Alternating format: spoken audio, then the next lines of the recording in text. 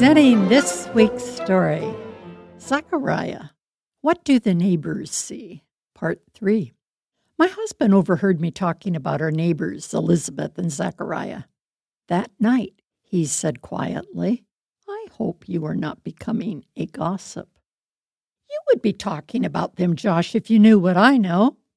That was his opportunity to quiz me, but as usual, he didn't. A few days later, he surprised me. Miriam, the guys at work say that Elizabeth had a baby. Aren't she and Zechariah in their 80s? Yes, they are elderly. What has happened to them is extraordinary. Joshua, Elizabeth told me that her husband Zechariah cannot talk anymore. He wrote that the angel Gabriel visited him in the temple. You probably think Zechariah had a dream he cannot forget. I am not going to argue with you. I realize neither you or I have had visits from angels. The angel announced to Zechariah that Elizabeth would have a child who is to prepare the way for the Lord's coming. When Zechariah returned home, Elizabeth became pregnant. I wish you could see her. She smiles and sings as she is working. Her heavy burden of disappointment and disgrace for having no children is gone. She knows the angel instructed Zechariah, name the child John. He will convince many people to turn to the Lord. When he is inside Elizabeth's womb, he will be filled with the Holy Spirit. Miriam, how can you believe such fantasy? Do you want to be a religious lunatic? Josh, you may think your logic is the final word, but Elizabeth was pregnant. I saw her body thicken and her stomach get larger and larger. I have observed that since Gabriel spoke to Zechariah at the temple, he cannot talk.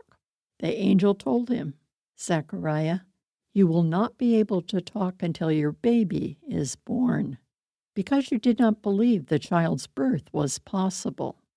Elizabeth's young cousin Mary visited her for 3 months.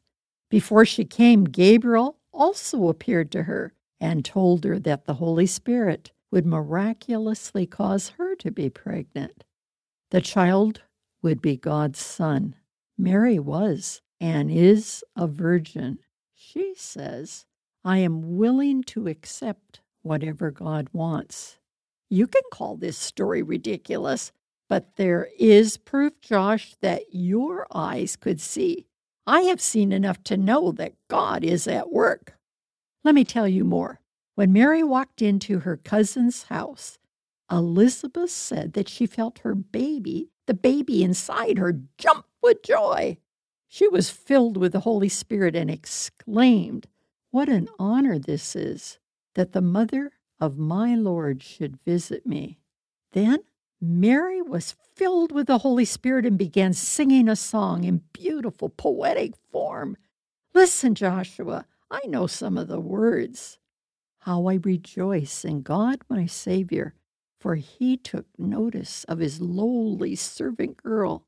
And now, generation after generation will call me blessed, for he, the Mighty One, is holy, and he has done great things for me.